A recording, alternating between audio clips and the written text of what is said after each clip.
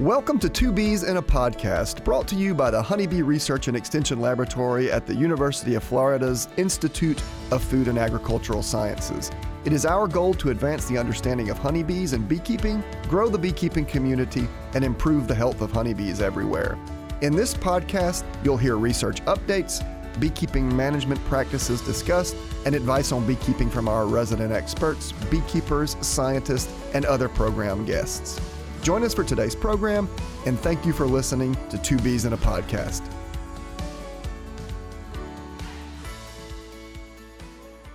Jamie, we are getting into August of 2022, and I feel like the monthly management series and the monthly management segments have been well received. That's good. You know, I was a little worried because people might worry that it's all Florida specific, but it's not Florida specific. We do our best to make sure and kind of talk around this idea of what's happening during that time of the year, regardless of where you are. And so I'm glad to hear that it's well received. I hope it's helping people know what to do and how to do it when that time comes. Yeah, absolutely. So I feel like, August, we're prepping, we're kind of getting in the middle of summer, but we're also starting to think about the fall, right? And so we're trying to transition, think about both seasons and what we need to do moving forward.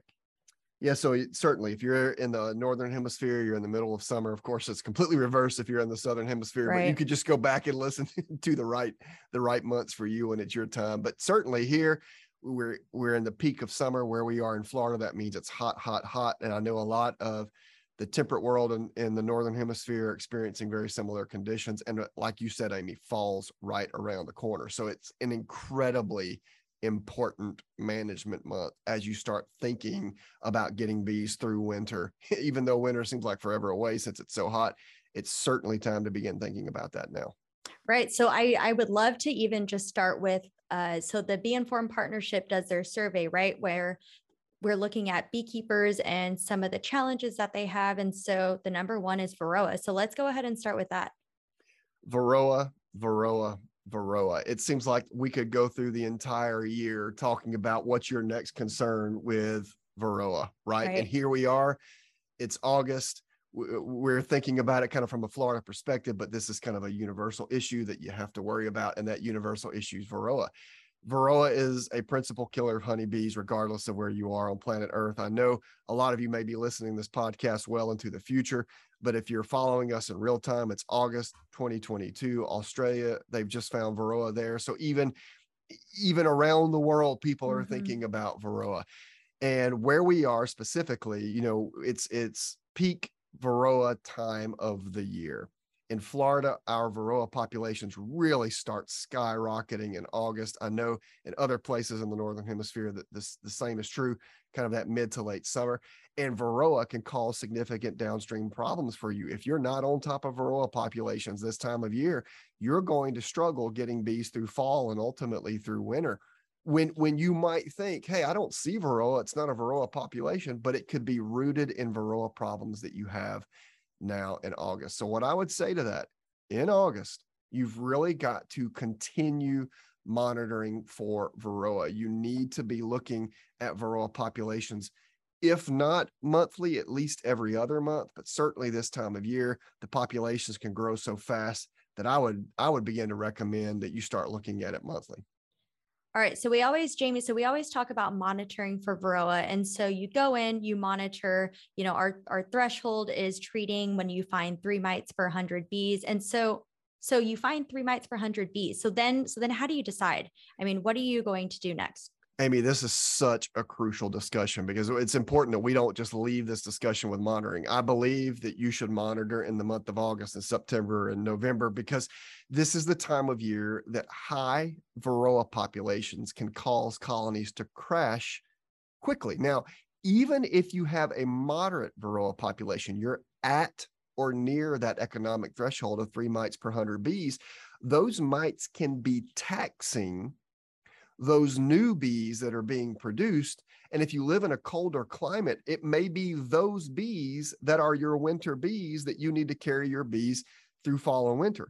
So you can't really even have marginal populations of Varroa this time of year. You really need to be treating at that threshold of 3 mites per 100 adult bees, which you can determine using alcohol washes or sugar shakes. So just like you asked, Amy, what do you do if you find it?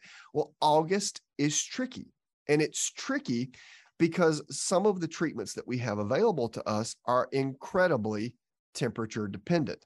For us, if we find here in Florida, more than 3 mites per 100 bees, then we have very limited options. For example, the formic acid treatments or the thymol-based treatments, we would have a hard time using this time of year because it's just so hot, and we'd find ourselves outside the temperature range a lot. So we might have to default to those that are a little bit more flexible, like Apivara as an example, the amitraz-based treatment. So that's why it's so crucial that you have a management strategy plan in place in August, September. When it's hot, you find yourself at these high numbers. What do you have available to you? That's, of course, Amy, why you and I are such a fan of the Honeybee Health Coalition's Guide to Varroa Control, because it walks you through that. If it's this time of year and you've got this bee population and you've got this Varroa population and your temperatures are this, here are some good options for you. And they have that decision support tool that can kind of help walk you through making the decision what to do depending on what you find. So I will tell you, it can be easier to select options for Varroa control in October and November, or January, February, March. It can be very difficult in August to select options because your options may be truncated depending on the temperatures that you're experiencing. Absolutely. And, you had mentioned a really good point, the Honeybee Health Coalition, their Varroa management decision tool. And, not only do they give you suggestions on what you can use, but they have how-to videos of how to use them. And I know that is probably like the one thing people get really intimidated by, right? Is, oh, I just don't want to treat because I don't feel comfortable doing that. And so they have great educational videos on how to apply these different treatments in your apiary. Okay, so let's move on to other pests and diseases. So I've been seeing small hive beetles. When am I not seeing small hive beetles? They're always kind of around, right? They're always just really annoying to be around. But what do we do if we see small hive beetles? How do we monitor and control for these? Great question. So many of you listening out there may not even have small hive beetles where you are. If that's you, you still need to listen to this segment because they may be where you are someday, yeah. Or you just need to thank, your lucky stars that you're not having to deal with this pest. But for those of you who do have this pest present, you will know that mid to late summer, early fall, that seems to be when small hive beetle populations peak. Now, we tend to understand Varroa quite well. Treat when you get 3 mites per 100 bees. Here are your treatment options. We know all of that stuff. But we don't have similarly good recommendations for small hive beetles.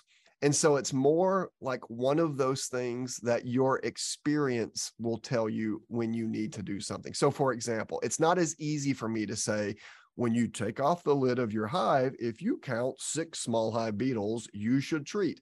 If you sample this particular way and you get 10 small hive beetles, you should treat. There are plenty of times where you can have what I would consider high hive beetle populations. When you're working a hive, you see 50 to 100, that you wouldn't need to do anything at all. The bees have it under perfect control. Conversely, there are times where you see 3 to 5 small hive beetles, and you may need to do something because the bees can't handle that depending on what state they are in. So it's a lot of kind of experience with regard to small hive beetle control. So let me just kind of walk you through this process. In August, it seems to be a time of year that those populations can easily get to damaging levels. And I just told you that there's no such thing as like a level that you need to watch out for. But if you're starting to see kind of dozens of beetles upon inspection in August, and your colonies are of small to moderate population, then you might consider trapping those small hive beetles. There are a number of traps that are available on the market, but having traps in hives this time of year can be a really good idea if you're starting to see escalating beetle populations. And what are those? How do those traps work? Well, a lot of them are attractant based. They'll recommend things like apple cider vinegar or vegetable oil or mineral oil. Vegetable oil and mineral oil, as far as we know, are not necessarily attractants. You're not going to get beetles wanting to go in there, but they naturally go into these traps anyway and will die to vegetable oil or mineral oil. On the flip side, we know they are attracted to apple cider vinegar, but the downside there is they are able to go in and out of apple cider vinegar with no negative repercussions. So a lot of beekeepers will mix apple cider vinegar for the attractant side of things with vegetable oil or mineral oil for the killing agent side of things. They'll mix those in a trap so that you can get both an attractant and a killing agent and get beetles in these traps. Having 1 or 2 traps per box of your hive is a pretty good idea this time of year if beetles are a thing for you. So let's just say, for example, your standard hive configuration is a single deep brood box with a medium super on top of that. Then you would need, say, 2 traps in the bottommost box and 2 traps in that next box as well. Those seem to be configurations that we use in our lab pretty effectively here at the University of Florida. So we tend to use 2 or so traps per hive box, depending on the type of trap you use. Make sure your colonies are level, and just make sure your colonies are not moved, or if they are moved while you have traps in, that you keep those colonies level, because you don't want the contents of those traps to spill out into the hive. And then you'll want to check those traps, every other week to make sure that they have enough attractant or killing agent in them during the beetle time, or in case the beetle populations get full in those traps, you can clean them out and repurpose those traps and start over. And so those things seem to be really good ways to kind of keep taxing those beetle populations in our hive. There are a couple of chemical control agents for them, but I don't usually mention those because those don't work overly well. At least the labeled products don't work overly well. And of course, I can't recommend the off-label use that seems to be popular for controlling small hive beetles. Beyond trapping, you want to keep your colony strong and healthy and control all the other things that you can control: food reserves, good queen, varroa, because as long as those stressors are minimized in your hives and you're trapping beetles with some regularity, then bees tend to be able to address the beetles themselves. All right. So I've been getting phone calls about treating colonies with terramycin or tylosin for American foul brood. And so do we need to start thinking or looking at the different foul broods at this point of the year? Ooh, Amy, this is such a difficult discussion. It's funny because 20 years ago, when I was keeping bees, close to a brand new beekeeper, been keeping bees for about 10 years by that point, I suppose. And when I just started educating beekeepers, it was really simple for us with recommendations regarding European and American foul brood. We would just say, treat twice a year, treat spring, treat fall. The antibiotics are available, treat prophylactically. You'll not have these issues. But the science and the strategy has absolutely kind of flipped over the last 20 years. So what do I mean by that? Well, let's break it up into the two foul broods, because the recommendations are different. If you find European foul brood is caused by a non-spore forming bacterium. So if you find it, you can, at least in the US, treat with an antibiotic, and it will clear up the European foul brood. So I wouldn't recommend prophylactic treatment for European foul brood. In other words, I wouldn't recommend treating in advance of seeing European foul brood. You can just treat in response to it. A lot of folks take the anti-antibiotic stance in colonies. That's perfectly okay. In that case, if you see European foul brood, you can feed colonies, you can requeen colonies, you can add bees or brood to help them naturally overcome that infection. And usually that will help pull bees out of it. Now, American foul brood is a whole different story. A lot of the recommendations to treat twice a year kind of came out of the American foul brood paradigm, but American foul brood is caused by a spore forming bacterium. So you've kind of got this vegetative state, the active state of American foul brood, and then you've got this hardy resistant trait, which is kind of the spore trait of the American foul brood. And so why is this a problem? Well, it's a problem because when you see active or vegetative, an active infection of American foul brood, you can treat with an antibiotic, and the signs of infection will go away because you will have killed the active American foul brood, but you will not have killed the spore form of the American foul brood. And so sometime after treatment with an antibiotic, that spore can reanimate and become active, and you get the infection all over again. So you can't really cure a colony with antibiotics like you can for American foul brood, like you can with European foul brood. Mm-hmm. Furthermore, it's not easy any longer to get antibiotics in the United States for European and American foul brood because you have to have a prescription or a VFD, veterinary feed directive, depending on which of the two diseases you're treating and how you're treating based on the product label. So you'll need to work with a veterinarian for that here in the US. But the general recommendation that we make for American foul brood now in our lab is if you find it in a colony, if you see active signs of infection, that you simply burn that colony. So if let's just say you have an apiary of, say, 10 colonies. If you find it in a colony, you would burn that colony, and then you would consider working with your veterinarian to secure a VFD or a prescription to treat the other colonies in that apiary. So you wouldn't necessarily go across all of your colonies, across all of your management apiaries. You would burn the infected colony, and then you would treat the rest of the colonies in that same apiary. Again, working with a veterinarian to secure that treatment, make sure that you're following the label. So we always bring up AFB and EFB this time of year, kind of out of habit. It's just the time of year we would tell people to treat, but now we're just using this as a reminder. Always look out for it and make sure you respond to the two diseases appropriately. What about those like take-home tests that they have for foul broods? Would you recommend using those? I mean, is there one? I can't remember if there's one specific for American foul brood versus European foul brood. Can you talk a little bit about that? Yeah, Amy, thanks for bringing that up. So I do recommend those. There is at least one company that sells these tests that you can use to determine if you've got AFB or EFB, and you have to do a different test for both. So it's not like you can do one test on a colony. Right. You have to do one test to see if it's AFB or not, or one test to see if it's EFB or not. And this particular test is what we call, kind of in the science world, an ELISA test. It's very similar to a pregnancy test, right? The idea is the same. You process an infected individual in a liquid. The liquid is then placed onto this test. And I forget if it's one line or two lines, it's positive or negative. You just follow the test direction, but it's very accurate if you get a positive. So a positive you can feel really good about. Mm-hmm. A negative, you can get false. I think the rate of false negatives is a little higher than the rate of false positives. So it's same thing for like pregnancy tests. So if you see it, then you feel really confident that you have it. If you don't see it, it's reasonable confidence that you don't have it, but you can't rule it out completely. So I do like the test.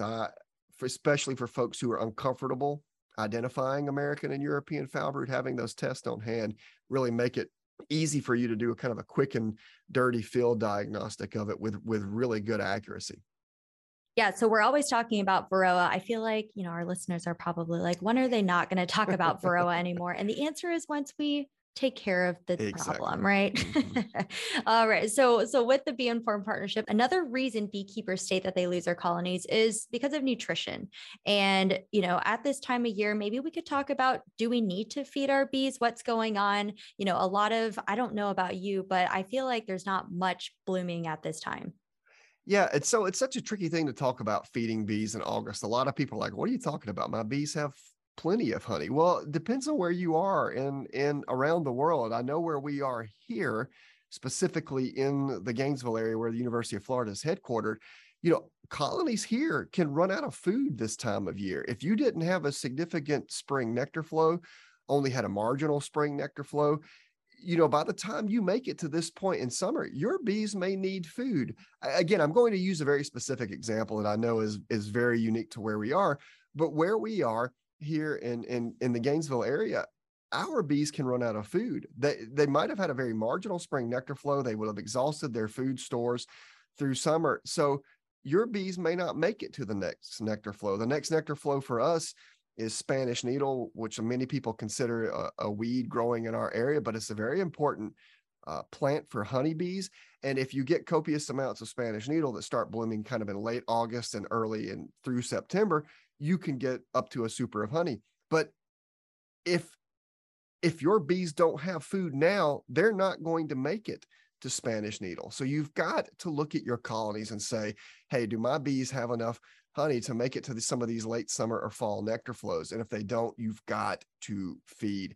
Just given a very personal example, where I live in the High Springs area in Florida, Spanish needle is the thing that my bees need. And if that's a month away, then I would actually, there were times in August that I have to feed in order to make sure that the bees make it to that point. So what I would recommend in that regard is that you just go and hoist your colonies from behind to see what the overall weight is, or physically go into your hive to see if they have enough stored food. If not, you're going to need to feed as those bees are kind of making it through to that next nectar flow. And if you're fortunate enough to live in an area that gives you a good nectar flow in kind of late August and September, like we see here, if not, you may not get a nectar flow until September, October, or maybe not one at all. And so your bees are going to have to make it all the way through to next spring. And so you definitely want to monitor stored nectar or stored honey this time of year, because you want to make sure the bees have enough of it to power their way through fall and winter. Yeah, absolutely. I mean, I know that our beekeepers were also just harvesting some honey, right? And so I guess there's that fine line between providing them forage and also, pulling honey. All right. So we've talked about Varroa. We discussed small hive beetles. We discussed American foul brood, European foul brood. We talked about feeding colonies if we need to. The last thing that I wanted to talk about is that it's really hot outside right now. And I brought it up at the beginning, but I'm bringing it up to finish off this segment. And so there are two parts of it, right? So there's the colony piece of making sure that your colony is staying cool. And we can talk about that. But there's also the human aspect side of things, Jamie, where I went out and worked bees a week ago or so, and it was so hot out there. I could not stand it. It was rough. It was hard to breathe. Yeah, so let's do that just the kind of in reverse of the way you talked about it, the one you talked about most recently, humans, right? You've got to be careful out there. A lot of folks, if you're listening to me, you're probably a beekeeper. You almost certainly started keeping bees in full bee suits and bee veils and gloves.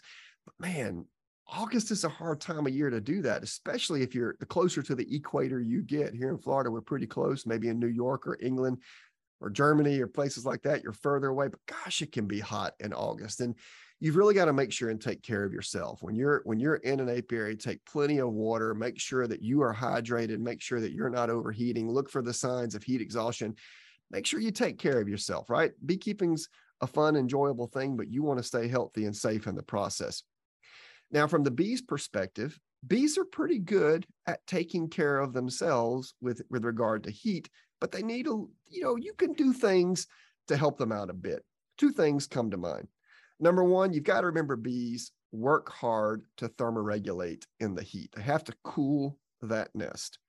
And one of the ways that they do that is they collect water and sprinkle droplets of that water around the nest. And then they stand at the nest entrance and the walls of the nest, fan their wings, which circulates air through the nest. And through evapotranspiration, you get a cooler nest. Well, that key ingredient is water. So you've got to make sure in the hot months that your bees have good access to clean water. And what I mean by clean water, a lot of beekeepers respond, well, bees don't actually collect clean water. They always collect the dirtiest looking stuff that they can find. That I'm fine with that. And what I mean by clean water is you just want to make sure it's free of contaminants, like pesticide runoffs as an example. So you want to make sure that bees just have safe water. Maybe that's the best way to explain it. Secondly, it helps the bees a little bit if they're in afternoon shade. My mentor taught me early morning sun, afternoon shade can kind of help them out in the summer months. There's quite a few degrees difference between being in full sun and being in shade. I don't recommend bees being in full sun or recommend bees being in full shade. I like the sun to wake them up in the morning and they get a lot of sun exposure kind of through about lunch. But, right between those lunch hours to the 5 o'clock hour, it's nice if the bees are in a little bit of shade. That kind of helps them thermoregulate better in the warmer times of the day. otherwise, bees, they do their thing. They know what to do. If they can have water and a little bit of morning sun and afternoon shade, they can do their thing. I know a lot of commercial beekeepers who keep colonies in full sun, so bees totally can do that. It's just that making sure they have good, safe water, as well as afternoon shade, can really help them keep that colony cool on those days that are so, so hot. All right. So those are our recommendations for management in your apiary for August.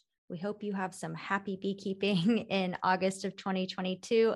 Let us know if you have any questions. And as always, these recommendations will be in our additional notes and resources located on our website, ufhoneybee.com.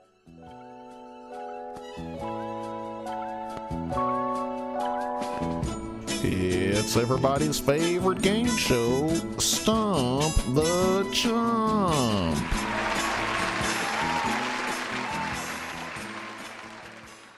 Welcome back to the question and answer segment. Jamie, the first question I have, actually, we've been receiving a lot of follow-up emails from some of the Q&As that we've been releasing, which I actually like because that means people are actually listening to us. Or it means that I'm doing a terrible job explaining my stance, and people feel like, could you have Jamie do that again, please? No, I really like it because it gives us an opportunity to, provide Elaborate. For people. Yeah. And also for people to provide feedback. So it's like our way of communicating with them, and then they can communicate back with us, and we can do that on air, which is so much fun. Okay. Glad you like it, Amy. So the first question we have, so this questioner was listening to a Q&A segment, and he said that you said, yeah, we get in trouble when we do that, right? But he said that you said that you use swarm cells only if or when you can't get other queens for your colony. So if you said that, why would that be? And this person always kind of considered swarm cells being the best that they can get. So maybe elaborate on that just a little bit. Yeah. So I guess I need to be more careful with what I say kind of moving forward. I didn't mean, okay, let's start this idea over. So the premise here is that I've got a queenless hive or a queenless colony. I'm working it, and there are some swarm cells available. Do I just allow the colony to requeen itself? I cull out all the swarm cells except maybe one or two, allow the colony to requeen itself using those cells. And probably I danced around this issue and say that is not my preferred way. And it really has nothing at all to do with the bee genetics. It just all has to do with timing. So kind of hear me out. Bees swarm usually in the weeks leading up to or during the weeks of the major nectar flow. So if swarm cells are available, then it's likely that I'm about to go into or I'm in my major nectar flow. So if my colony is queenless around that time, I don't want to use swarm cells to requeen it because it just takes too much time. I need bees and a queen now. So think about it. If I see a cell, it's going to be, a week or two before the queen emerges. It's going to take 2 weeks for her to mate and 3 weeks for her first egg to go through all of the developmental stages and produce an adult honeybee. Right. And so we're talking 6-7 weeks by that point. And by that time, the major nectar flow is over. So it really doesn't have anything to do with the genetics. It's all just timing. If my colony is queenless at a time of year swarm cells are available, that means my colony is queenless usually around my major nectar flow, and I don't want that to happen. So it really has nothing to do at all with the quality of the queen. I really like what the questioner says. He or she said, I always considered swarm cells the best cells I can get. I like that idea, this premise that, hey, if the bees are making a queen on purpose, then they are treating that young female larva like royalty all of the time, that they can treat her like royalty rather than like a colony goes queenless and now they're scrambling to find a female larva to push towards a queen. So I totally get that. So my statement was not really born out of anything to do with the quality of queen produced or swarmy genetics, which is what they're asking about. This idea that if I choose a queen from a swarm cell, am I selecting for colonies that want to swarm more? Really has nothing to do with any of that. It really has to do with, usually if I'm having to produce a queen from a swarm cell, I need a queen yesterday and not 7 weeks from now, right? Exactly. Or her offspring 7 weeks from now, which is really what I would have meant by that statement. So great follow-up. Appreciate the questions. Yeah. And I'm grateful for the opportunity to clarify kind of what I had meant. Absolutely. So the second question is about cold weather beekeeping, which we know nothing about because we live in Florida. I can make up an answer though. That's easy. Shoot it. I know. It's really funny because this person, the questioner is from Washington State. So it's just funny reading the question. Like they're heading into June and the weather has been between 50 and 60 degrees Fahrenheit. Like I think here in Gainesville, Florida, we probably have 50 to 60 degrees like a week of the entire year, right? I mean, like we're like in the, I don't know, we're in the 80s, 90s, most year round. But anyway, so let's go back to cold weather beekeeping. So the questioner is asking, what are some minimum temperature ranges for specific activities like brood inspection, shaking bees for splits, looking for swarm cells? Basically, what is the minimum temperature that where we would be able to actually go into a colony and work a colony? They also mentioned that it's been too cold to work them, but they also swarm when it gets above 60 degrees. All right. So for the rest of the world, I just want to apologize that we still use Fahrenheit in the States. So 60 degrees Fahrenheit is roughly 15.5 degrees Celsius. So the questioner is basically saying, can I work my colonies under 15.5 degrees Celsius or 60 degrees Fahrenheit? Because the moment it crosses 15.5 degrees Celsius or 60 degrees Fahrenheit, the bees swarm. So what am I supposed to do? And it's funny that they mentioned 60 because that's usually the threshold that's taught in the books. That's also the threshold I tend to use. If it's over 60 or, it's 15.5, I'm very comfortable working the colony and making splits and all that kind of stuff that the questioner is asking about. If it's kind of 50 to 60, which would be, I don't know, 10 to 15.5 or so, I get a little bit more nervous about doing those things. And if it's under 50, I tend not to do those things. So I would be comfortable if it's over 60 degrees Fahrenheit. And so the questioner is like, well, that sounds good and stuff, but the moment it crosses 60, they start to swarm. Yeah. So I would be comfortable just under 60 starting these activities to try to stay ahead of the bees. And it's funny, everybody has a different perspective on what it means to be cold. Amy, you mentioned it, right? We live in Florida, so it's not ever really cold here, right? But we routinely work bees in the 50s and 60s here in Florida. And I vividly remember when I was up in Georgia, I needed to collect samples from some colonies at Clemson University. When I was at the University of Georgia, I was working with a collaborator at Clemson University, and it had iced a couple of days before I needed to work those colonies. And it was still in the 30s Fahrenheit, which is just above 0 Celsius. And there was ice on the top of the hive. And I had to take a chainsaw with me because the ice had caused some trees to break and fall down in the path.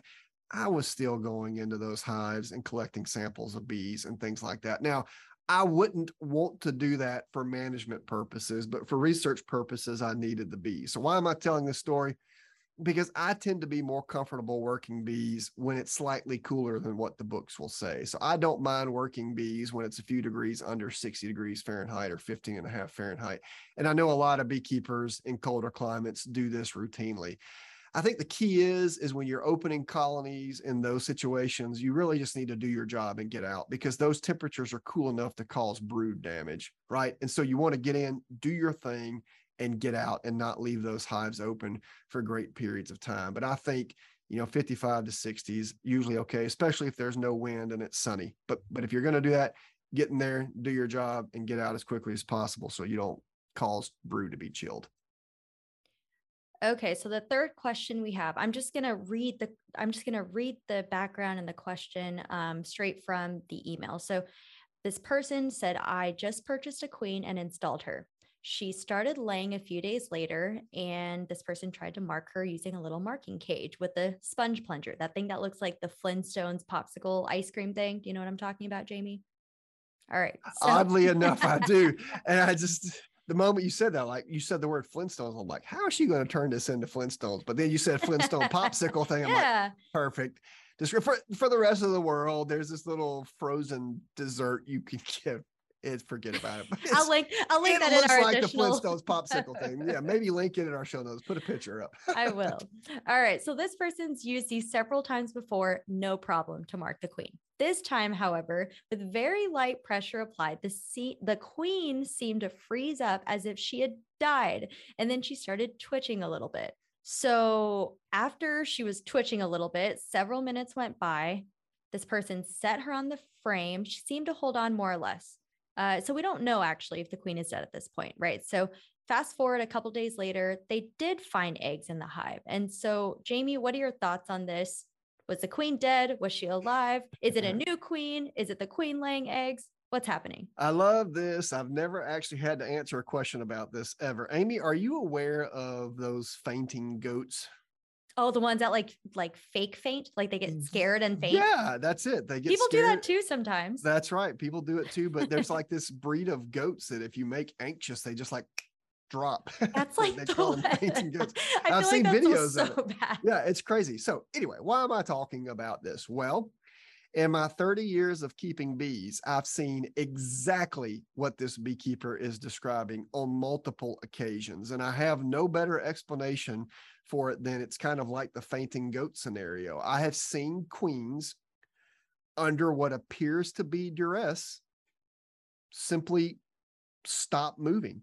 And everything this listener said is exactly what I experienced. Oh my gosh, is she dead? She's not moving. Wait, she might be twitching. Wait, she's only sort of twitching. Did I squish her? Did I pinch her between frames? Did I hit her in some way? What did I do to kill her? Well, I guess I've got no better recourse than to put her back in the hive and come back a few days later. And then she's walking around and there's eggs. And she's totally fine. Yeah, totally fine. So all you are describing is something that I've seen multiple times, and that it's always described as kind of a fainting queen syndrome, where if, you know, I've never seen it explained scientifically. I've always seen people explain it away, kind of like the fainting goat thing. They're just stressed out and boom, they stop moving. And I don't know physiologically what triggers it. I don't know why all queens don't do it and only some do it. What leads to it, what happens, how long it takes them to recover. But every time I've seen it happen, they've recovered. And a few days later, I have eggs and she's walking around as if nothing happened. So what you're seeing is normal. I just have no good research explanation for it other than it's possibly a response to stress, kind of like the fainting goat syndrome. So there you go. It's neat that you were able to see it. And I'm glad you brought it up in our Q&A, because maybe many of our listeners around the world have kind of tossed such queens aside. But when I see it, I always put her back in the hive and wait a couple of days before I make a decision on whether or not they're queenless. I mean, the listener sitting here saying, I came back 4 days later and there's eggs, but she died. Surely. So she didn't die. That's the key. She reanimated and life was good after you put her back in the hive. That is so funny. There you go. Fainting queen. We got to do a project. You heard it here first. What is that? What would that acronym be? FQS. There we go. FQS. Yes, there we go. FQS. We just made started our own something. acronym. Happy. Yes, we did, because we need another acronym That's in the right. honeybee world. Well, we've got the best ones: parasitic mite syndrome, and what is that? My favorite one, of course, that one's PMS, and then the other one's I forget. It's automatic self-sacrifice. I forget what's the first word, but it's something like that. We have the best acronyms in the bee world, so now we have FQS. All right. So if you have other questions, these questions are really fun. I'm excited. And some of the questions we don't actually know. We have to actually do some research and look for some stuff, right? What? We don't know everything. Yes. So if you have other questions, if you have follow-up questions, if you want us to clarify anything that you've heard on the podcast, please let us know via email or on our social media pages, Facebook, Instagram, or Twitter.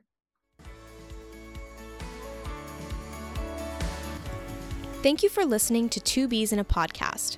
For more information and resources on today's episode, check out the Honeybee Research Lab website at ufhoneybee.com. If you have questions you want answered on air, email them to us at honeybee@ifas.ufl.edu or message us on social media at UF Honeybee Lab on Instagram, Facebook, and Twitter. This episode was hosted by Jamie Ellis and Amy Vu. This podcast is produced and edited by Amy Vu and Sarah Sowers. Thanks for listening, and see you next week.